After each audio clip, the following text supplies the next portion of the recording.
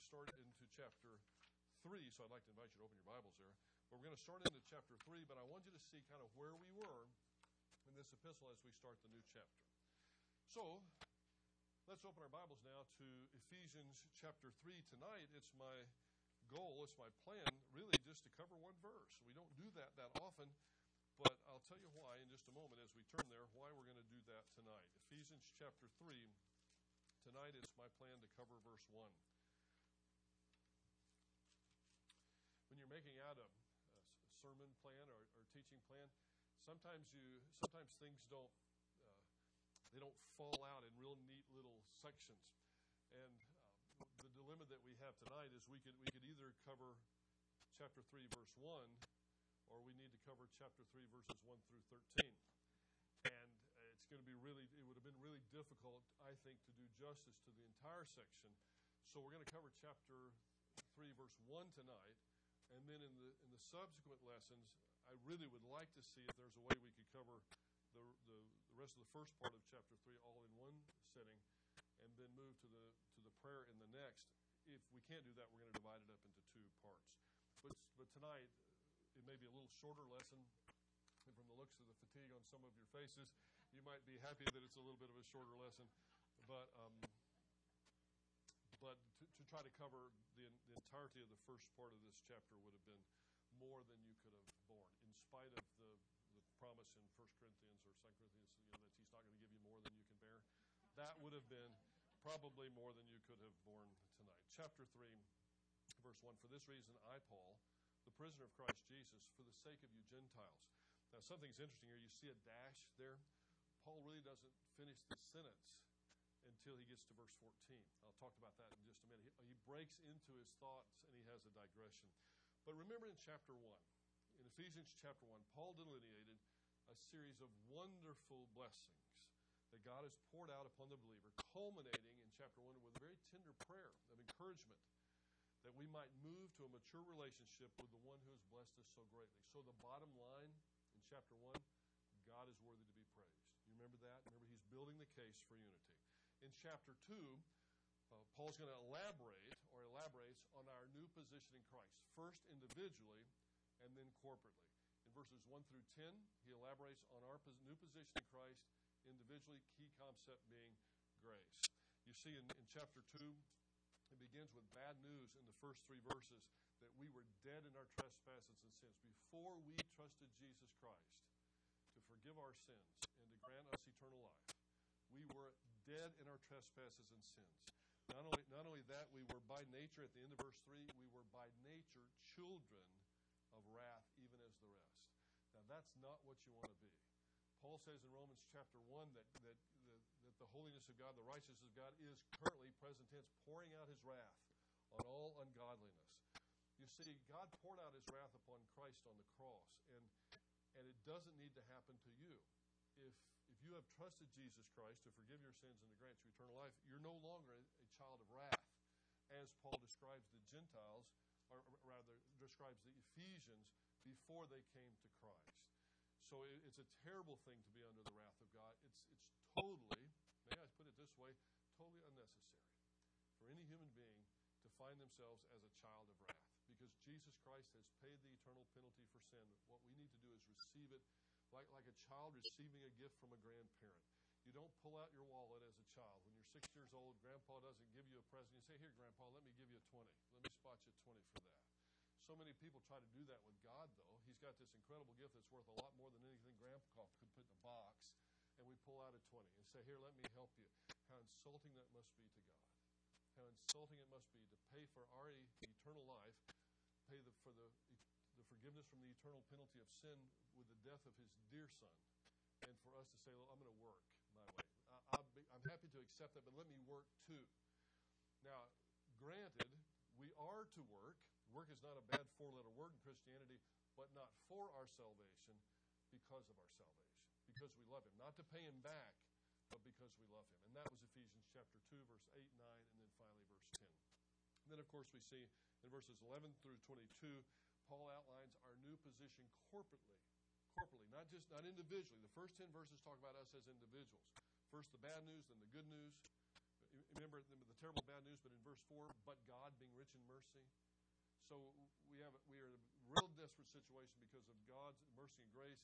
By grace through faith, we can become right with God from an individual standpoint, but it doesn't stop there.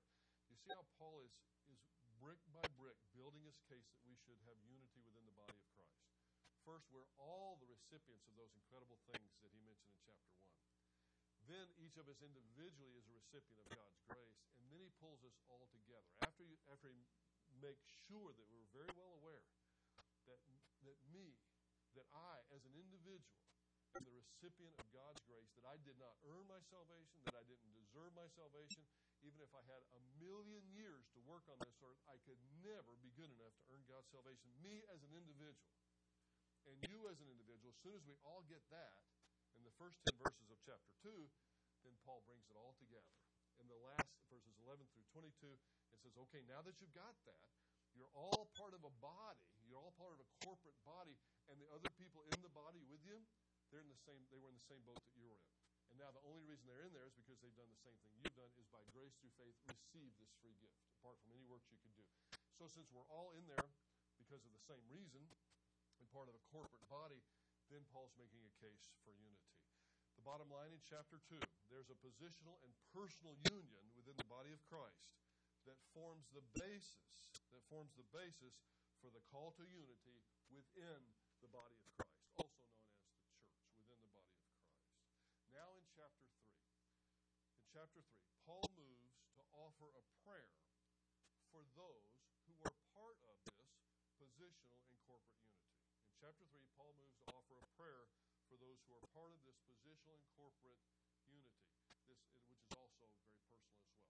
Chapter 3 is still part of the doctrinal section of Paul's letter to the Ephesians. And have you noticed, we've already made application, even in the doctrinal section, and we're going to see theology even in the applicational section. But that's a good way to try to keep in our minds straight the structure of this important letter. Now, the reason I do this is we are all, most all of us, I think we can say all of us, have some area of specialty in life. Some of you are engineers, some of you are police officers, some of you are teachers, and there are some of you are nurses in the medical. There's all different areas of specialty we have. And even if I didn't name, because there are many, many different areas of specialty here, even if I didn't name your particular area of specialty, all of us have a certain amount of technical knowledge about something. There was a time in my life where, back in the mid-'80s, 86, 87, in that range, where I knew a whole lot more about the Houston Rockets than I ought to know about. I knew all 12 players. I knew what their statistics were. I could tell you exactly, if you went through the whole season, pretty much, I could tell you if they won or lost whatever one of those 82 games. It's when Akeem Olajuwon was really going and strong. A man named Ralph Sampson there that was with him as well. It was just an incredible time. And then one day it just dawned on me, I may know too much about the Rockets, but I knew a lot of technical information about them. We were studying, if I remember, we were studying at church Paul's letter to the Ephesians. Now, if you would have asked me anything about the Houston Rockets, any one of their players, which one had been all-stars, even down to how many minutes each of them were averaging per game, because I watched every game. I'll never forget it. Marsha was a little bitty girl at that time. She was about this big, something like that. And Cindy would be exhausted from taking care of her during the day, and usually in the evenings, because sometimes if the game was on the West Coast, they start late at night. So I would put Marsha on my chest on the couch, and I would watch the game and just kind of pat her on the back while Mama was sleeping. You see, and then it happened one day that never happened again, because it was a really bad call, and I just hollered out and Marsha started screaming like that. And so Cindy came and took that baby away from me. And I don't think she cursed me, because she doesn't usually do that. But he came close, and I never got to hold Marsha again, but I still watched the ball game. And I do remember it was a really bad call. And that's just ridiculous. Olajuwon got no respect. But my point is, we all have some areas that we really, really know a lot about. Well, we were studying Ephesians at the time, and I was going to the classes, but I wasn't paying the attention I should have been paying. With things like structure and authorship and setting and the reason how one chapter flows into the other. So that's why I've been stressing this with you. I want this to be one of your areas of expertise. You're spending a lot of time here with me on this. got to be, I thought, okay, 30 lessons already. You've spent almost 30 hours studying 2 chapters in Ephesians. And so it ought to be an area of specialty for you. And these aren't dry things. These aren't unnecessary things. These are things that are going to help you to understand the flow of Paul's argument, because you know what? I finally realized it's a little more important for me to understand the flow of Paul's argument in Ephesians than it was to know how many points per game Keem Olajuwon was scoring at the time. I think 23.4, something like that. I mean, he was just a scoring machine at the time. Had double-digit rebounds, too. But you know what? That's not going to help me. And there's nothing wrong with that. And by the way, there's nothing wrong with entertainment. Sometimes Christians go way too far the other way. Say, I'm not even going to go to a movie. I'm not going to go to a concert. I'm not going to watch a television program because I'm just going to focus 24 hours a day on the Word of God. Well, that's an imbalance as well. You can enjoy entertainment just so things are in their perspective. Now, with regard to perspective, it's really, really important. I can't think of anything more important in our lives. And all of us know that life is short, right? It is. And it's getting shorter every day.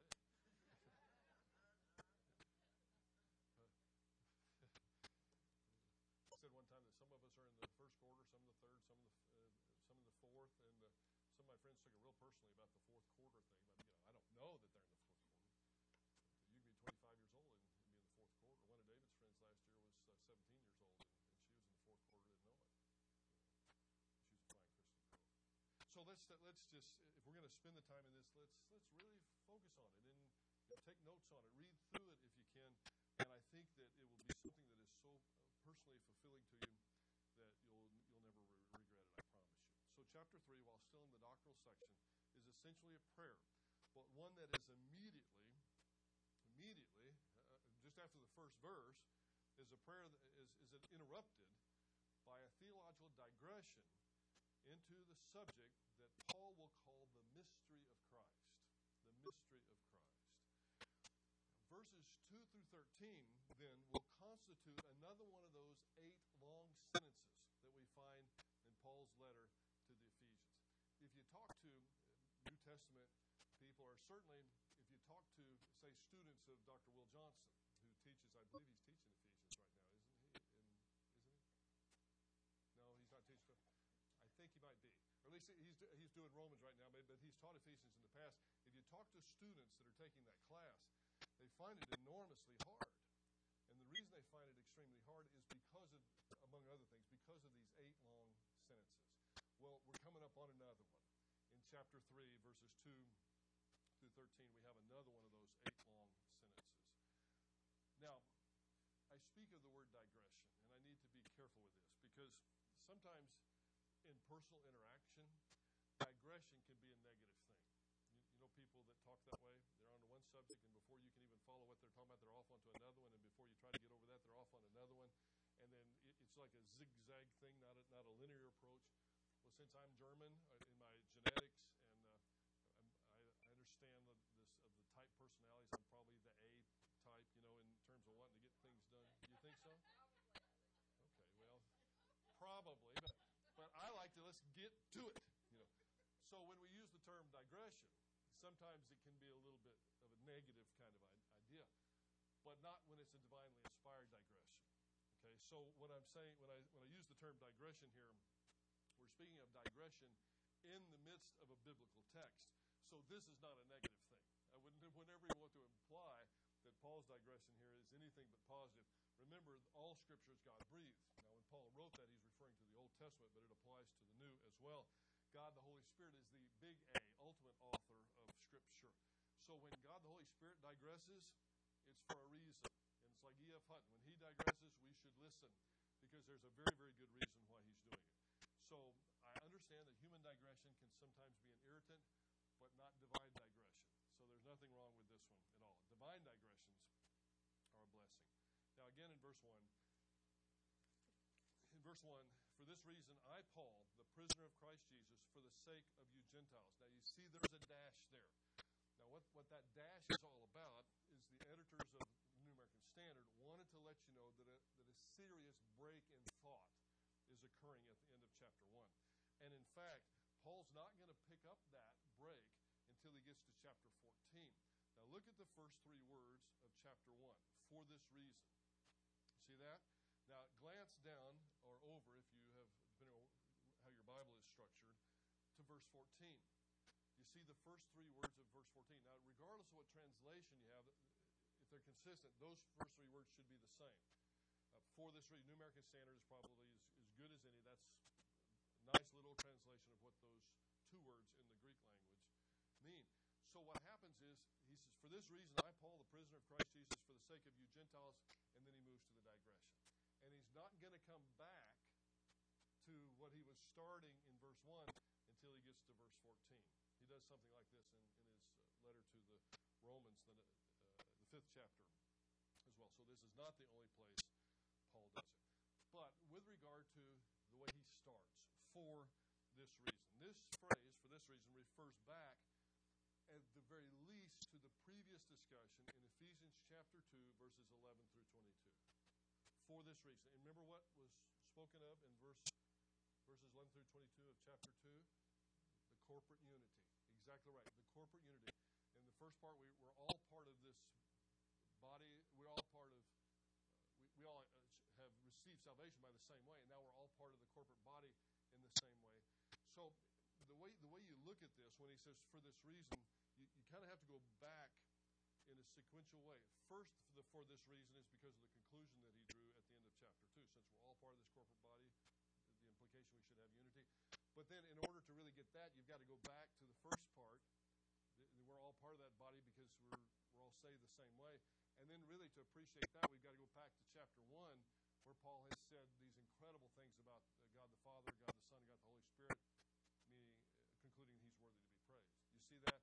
So really, while the for this reason probably refers specifically to verses 11 through 22 of chapter 2, it really goes all the way back to chapter 1, verse 1. So he's come to a major, this is a major turning point, if I could use that terminology, in Paul's letter to the Ephesians, but it's still within the doctrinal section. It's not the major shift, but it is a major shift for this reason.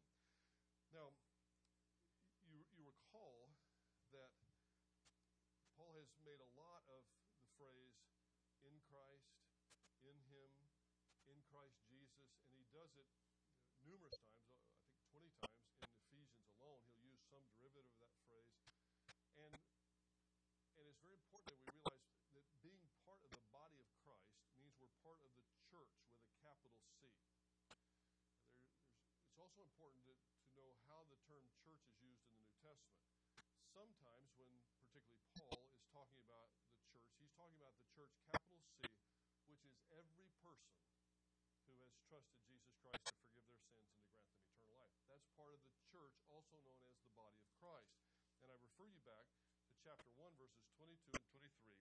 And he put all things in subjection under his feet and gave him as head over all things to the church, verse 23, which is his body, the fullness of him who fills all in all. So chapter 1, verses 22 and 23 is one of those proof text, if you will. I don't like that word so much, but it's one of those passages that demonstrate to us that the body of Christ is the church. Now, everyone in the body of Christ is saved. Everyone in the body of Christ is saved by definition. Otherwise, you wouldn't be in the body of Christ. Everyone gets in the same way by grace through faith. Faith alone in Christ alone. It's got to be the right object. Now, that's the church universal, the church with the capital C, if we were going to do it that way. The local church is something different.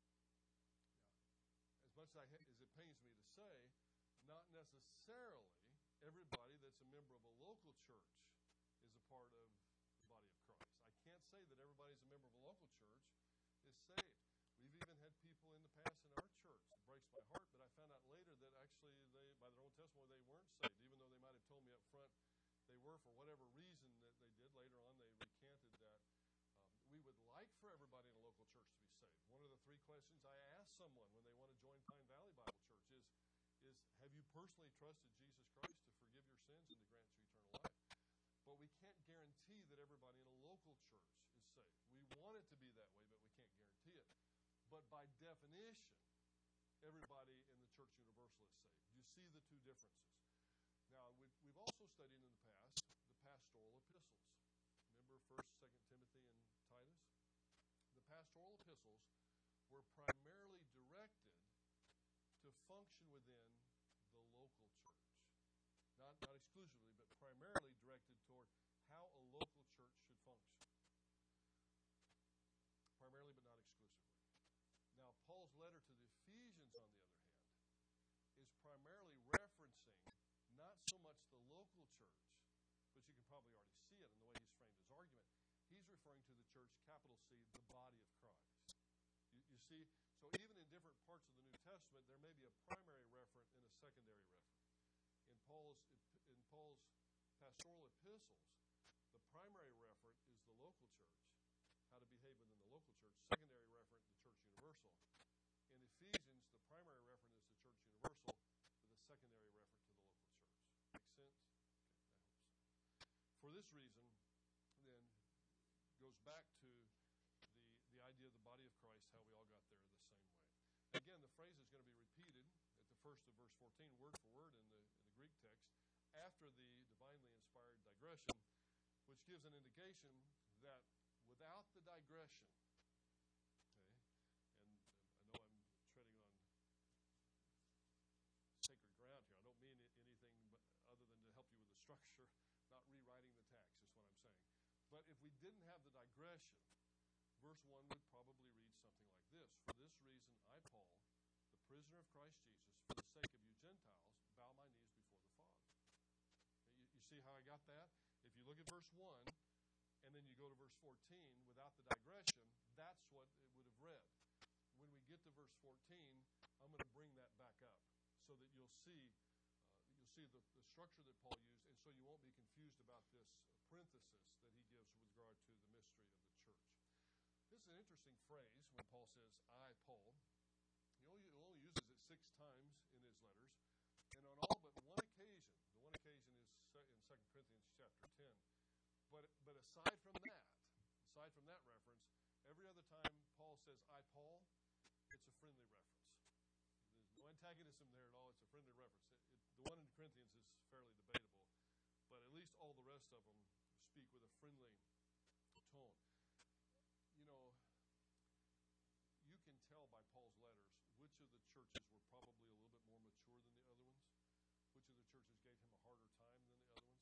Now, the one that gave him the hardest time, there's no question, and that's the church at Corinth. They gave him the devil, if you will, and they question his apostolic authority. They question his leadership ability. They question his integrity. They question his speaking ability. I think you can even imply they question his intellect at one point. They question his spiritual courage at another point, and he loves them nevertheless.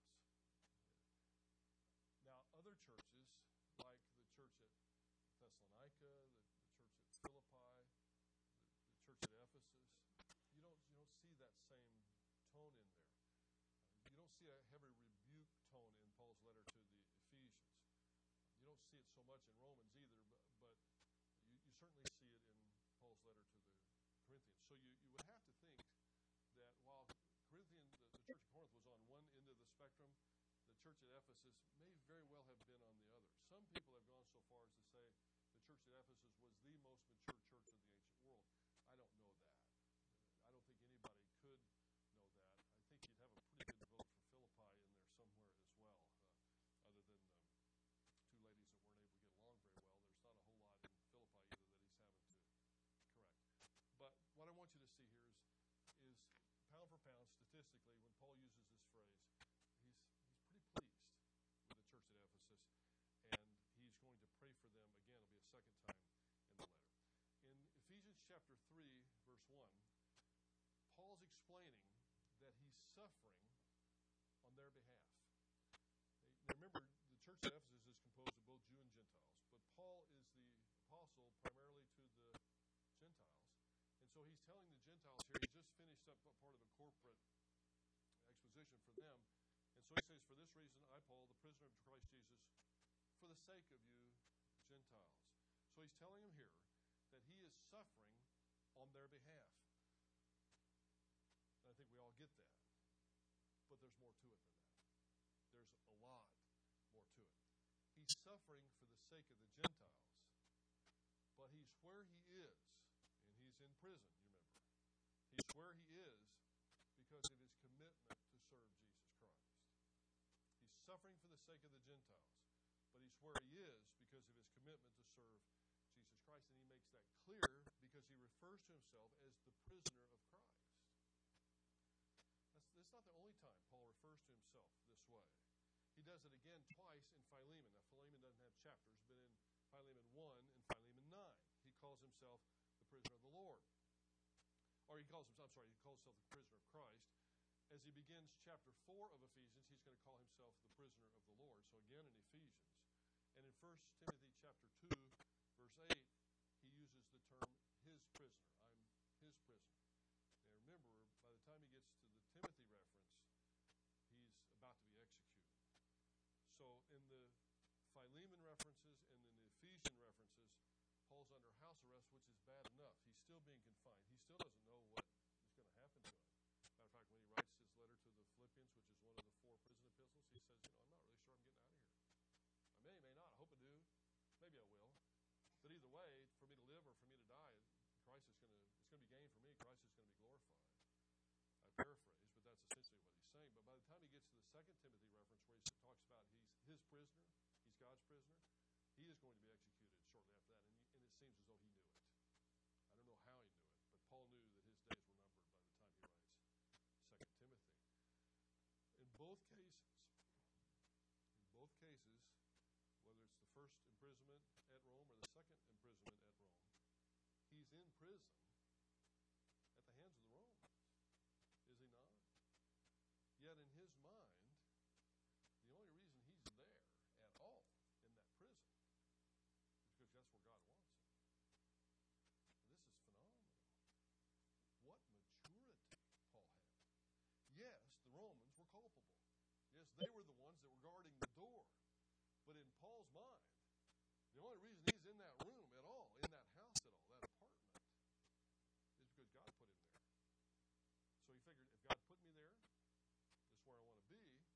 If God ever decides not to put me there, it doesn't matter if they guard the door with 1,000 Roman soldiers, I'm not going to be here anymore. Isn't that an incredible attitude? And isn't that something that is not too difficult for us to take and then apply in our own lives? Whatever the situation is that we're in, we're there because God has either caused it to happen directly or he's allowed it to happen directly. And if he ever wants to change the circumstances, it doesn't matter what the doctors say, it doesn't matter what the economists say, it's going to change. Doesn't matter what the generals say, the military people. It's going to change. Paul is in prison because of the sovereignty of God. That's where God chose for Paul to be at that particular point in time in history. Does that mean that the Romans played no part in Paul's imprisonment? No, of course not. Yeah, they played a part, and they're going to be held culpable, I'm sure, for the part that they played, as would the Jews be back in Jerusalem who started the whole thing into motion by creating that riot in the temple in the first place. There's certainly a factor, but ultimately, it's God's decision. There's a very classic passage that helps us illustrate this. If you have your Bibles, and I hope you do, turn back to Acts chapter 2 for just a moment.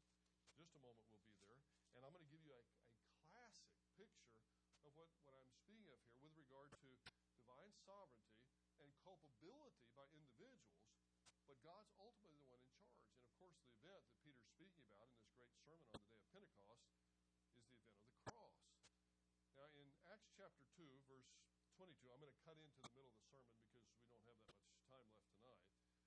But Peter says, "Men of Israel, listen to these words.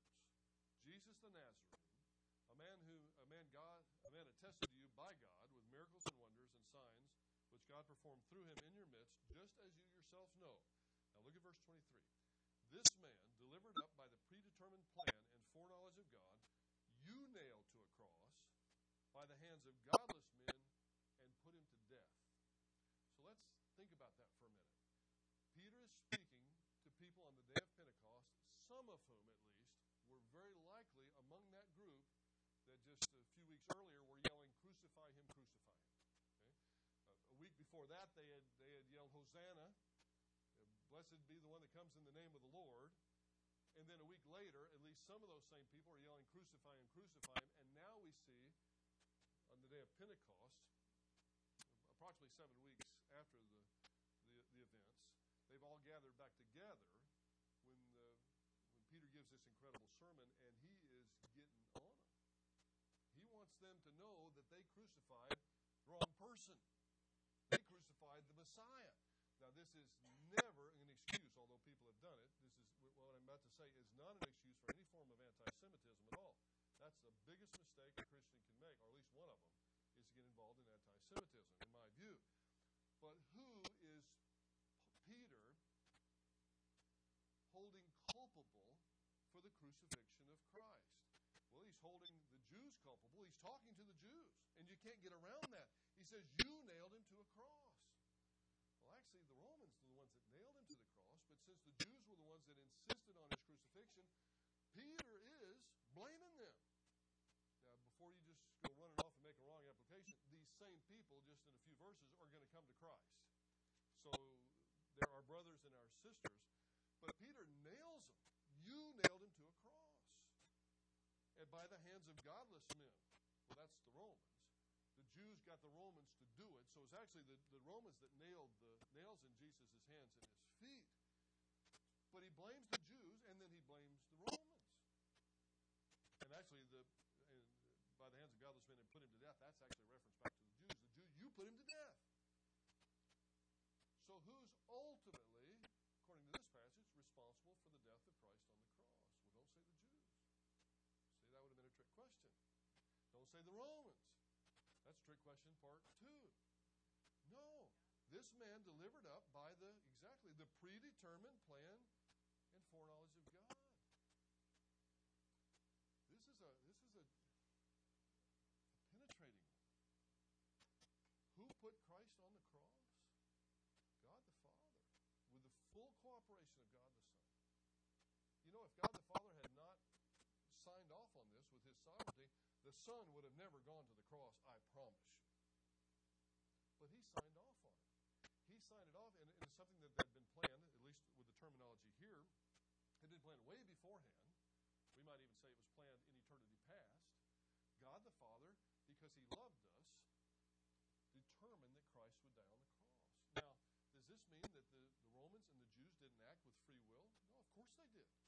They acted with free will, but God is smart enough, God is big enough to work these things all out together. And he knows he's omniscient, and God's omniscience is not bound by time. You know that? God's omniscient, God's knowledge is all simultaneous. He doesn't ever learn anything. So for him to know what's going to happen in the future is no problem at all.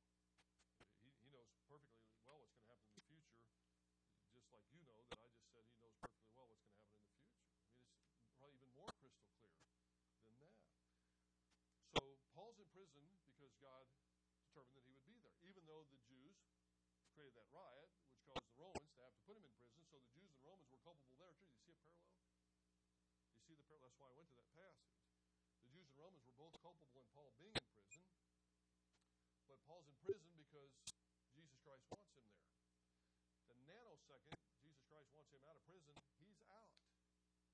Doesn't matter who Caesar is, he's out. In the same way that while the Jews and the Romans were culpable in Christ going to the cross, he went to the cross because of a much bigger plan than just the Jews and the Romans. The sovereignty of God, at least this is the way theologians put it, the sovereignty of God and the free will of man coexist by divine decree. Mankind does have what we would call free will. Now, will is not totally free because I don't have the freedom to walk through that wall without opening the door. I don't have the freedom to turn myself into a giraffe. So there are some absurd things that I cannot do, but there are many, many things that I have the freedom to do. And it's real freedom. Some people are frightened by that. They say, well, listen, if human beings have real freedom, that means God's not sovereign. Where'd you get that from? You think God's sovereignty is not powerful enough to handle my puny decisions? You see, he can work it all out. He works it all out. Look at the cross. It was his predetermined plan, but the Jews and Romans still were responsible for putting them there at one level. I don't know what situation you're in right now. You're all in different situations, and everybody has a situation. I'm at Wise enough to know that. If you don't have one today, you're going to have one tomorrow, or you had one yesterday. And you may be thinking, well, how did I get in this mess? And you start going down a list. Well, the reason I got in this mess is because she said that to the boss. The boss didn't talk to me, and so he did this, and it kind of dominoed down. And look at where I am. My job is in jeopardy because of that woman. Well, the answer to that question is maybe so. And maybe she did you wrong. I don't know. I just picked a she just randomly. It could have been a he.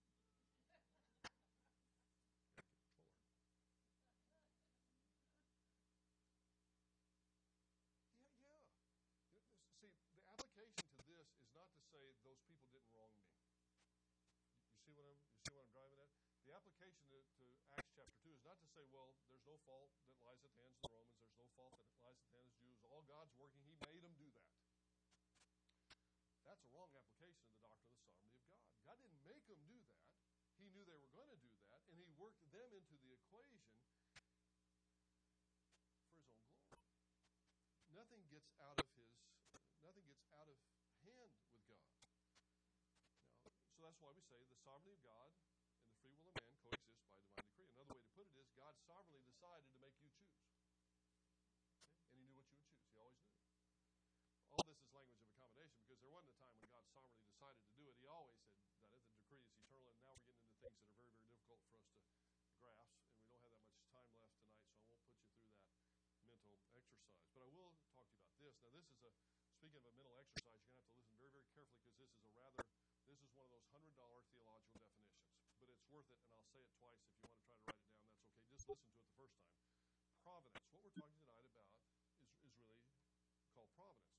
Providence is normally defined in Christian theological circles as the unceasing activity of the Creator. The unceasing activity of the Creator, whereby an overflowing bounty and goodwill. What I'll do is I'll go through it, and then I'll say it all at one time for those that don't have a pen.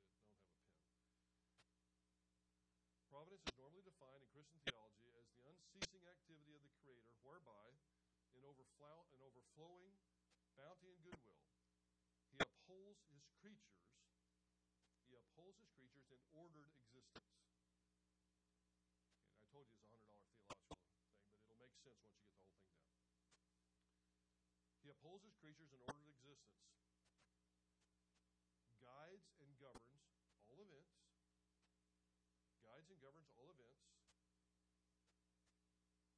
circumstances, and free acts of angels and men. He guides and governs all events, circumstances, and free acts of angels and men, and directs everything to its appointed goal for his own glory. Now, I'll repeat it.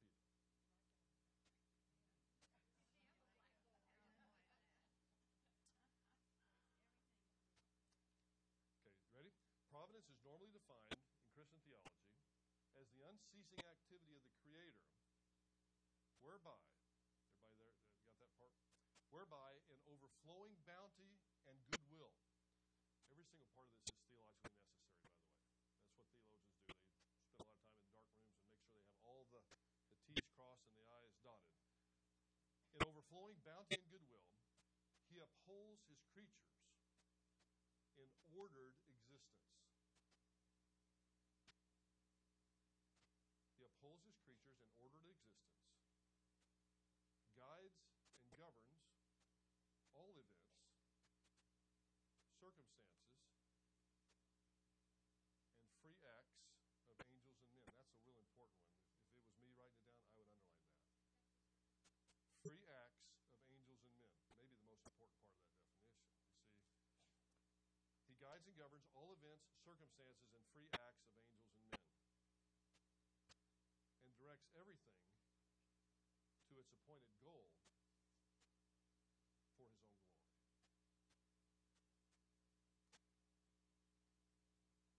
Now, let me say it one time, just in its entirety, so if you weren't writing, you can get that. I know it's difficult when we chop it up. Providence is normally defined in Christian theology as the unceasing activity of the Creator, whereby an overflowing bounty and goodwill He upholds His creatures in ordered existence. So God is loving, and He's not the author of confusion. You see that? In overflowing bounty and goodwill, He upholds His creatures in ordered existence, guides, governs all events, circumstances, and free acts of angels and men. That's that phrase, the sovereignty of God and the free will of men coexist by divine decree. Yes, there is free will, and yes, there is sovereignty, and it's not a contradiction. And directs everything to its appointed goal for His own glory. So there is a purpose behind all this, and that's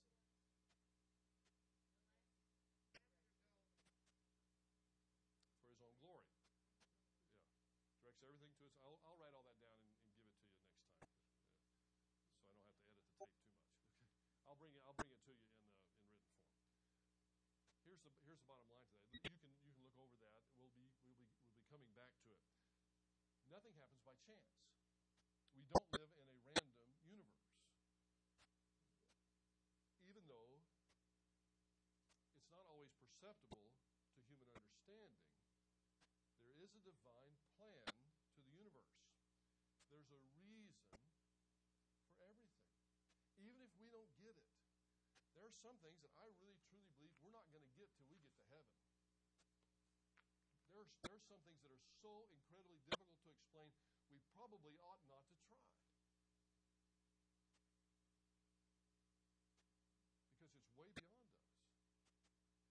Nothing happens randomly.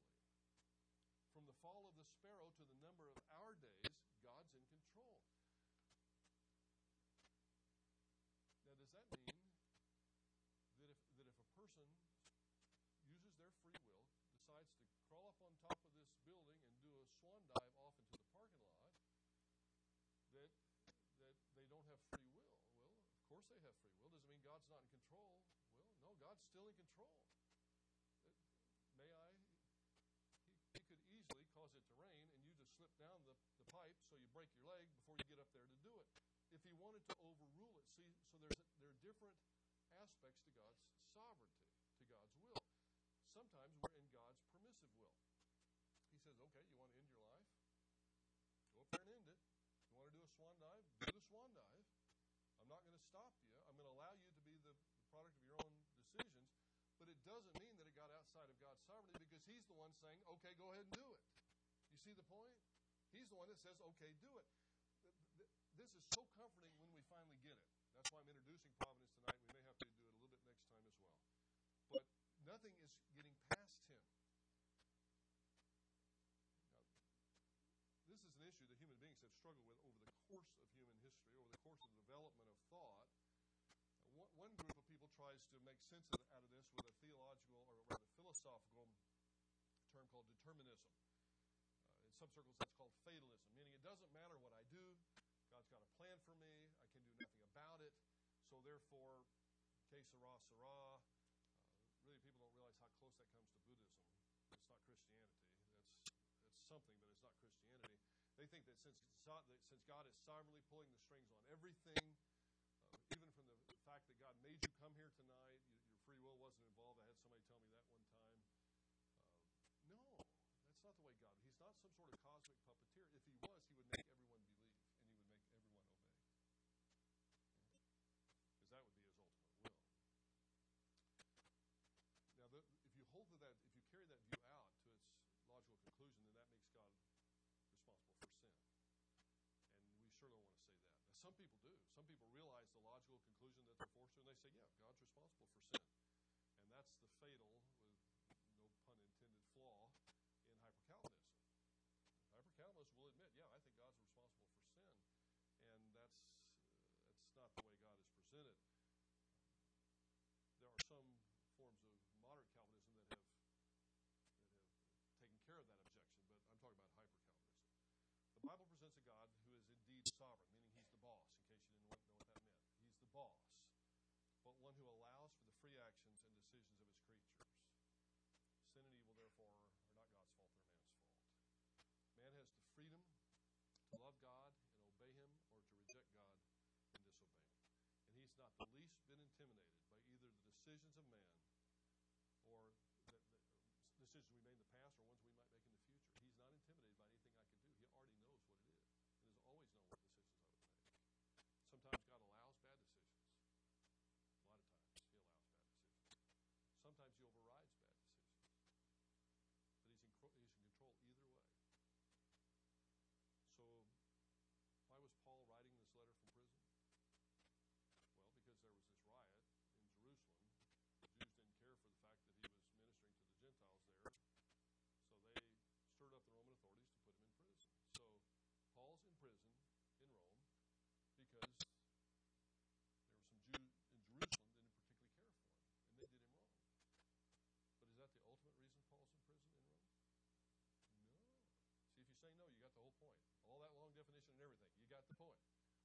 that's not the ultimate reason. The ultimate reason that Paul's in prison in Rome is because at that point in time in history, that's where God wanted him. And he can even use the evil and bad decisions of men to accomplish his purpose, which is ultimately for his glory. Heavenly Father, we realize these are challenging theological concepts, but they're concepts that we live with every day. Because I know there are people in this room tonight, my friends, my fellow members of this church, my fellow human beings, my fellow members of the body of Christ who have been wronged by people. And maybe they're in a situation where they don't want to be because they've been wronged by individuals. But Father, we know that we wouldn't be in these situations had you not allowed it. So, Father, help us to achieve a proper perspective here. And like Paul, in his maturity, realize that he's only in prison in Rome because our Lord wanted him there. The situations are happening in our life only because you've allowed them. I do pray for my friends here tonight that if they are in situations that are uncomfortable and difficult, and it be your will, I pray that you would bless them, comfort them, either remove the pain from them or help them to get through the pain. But above all, help us to recognize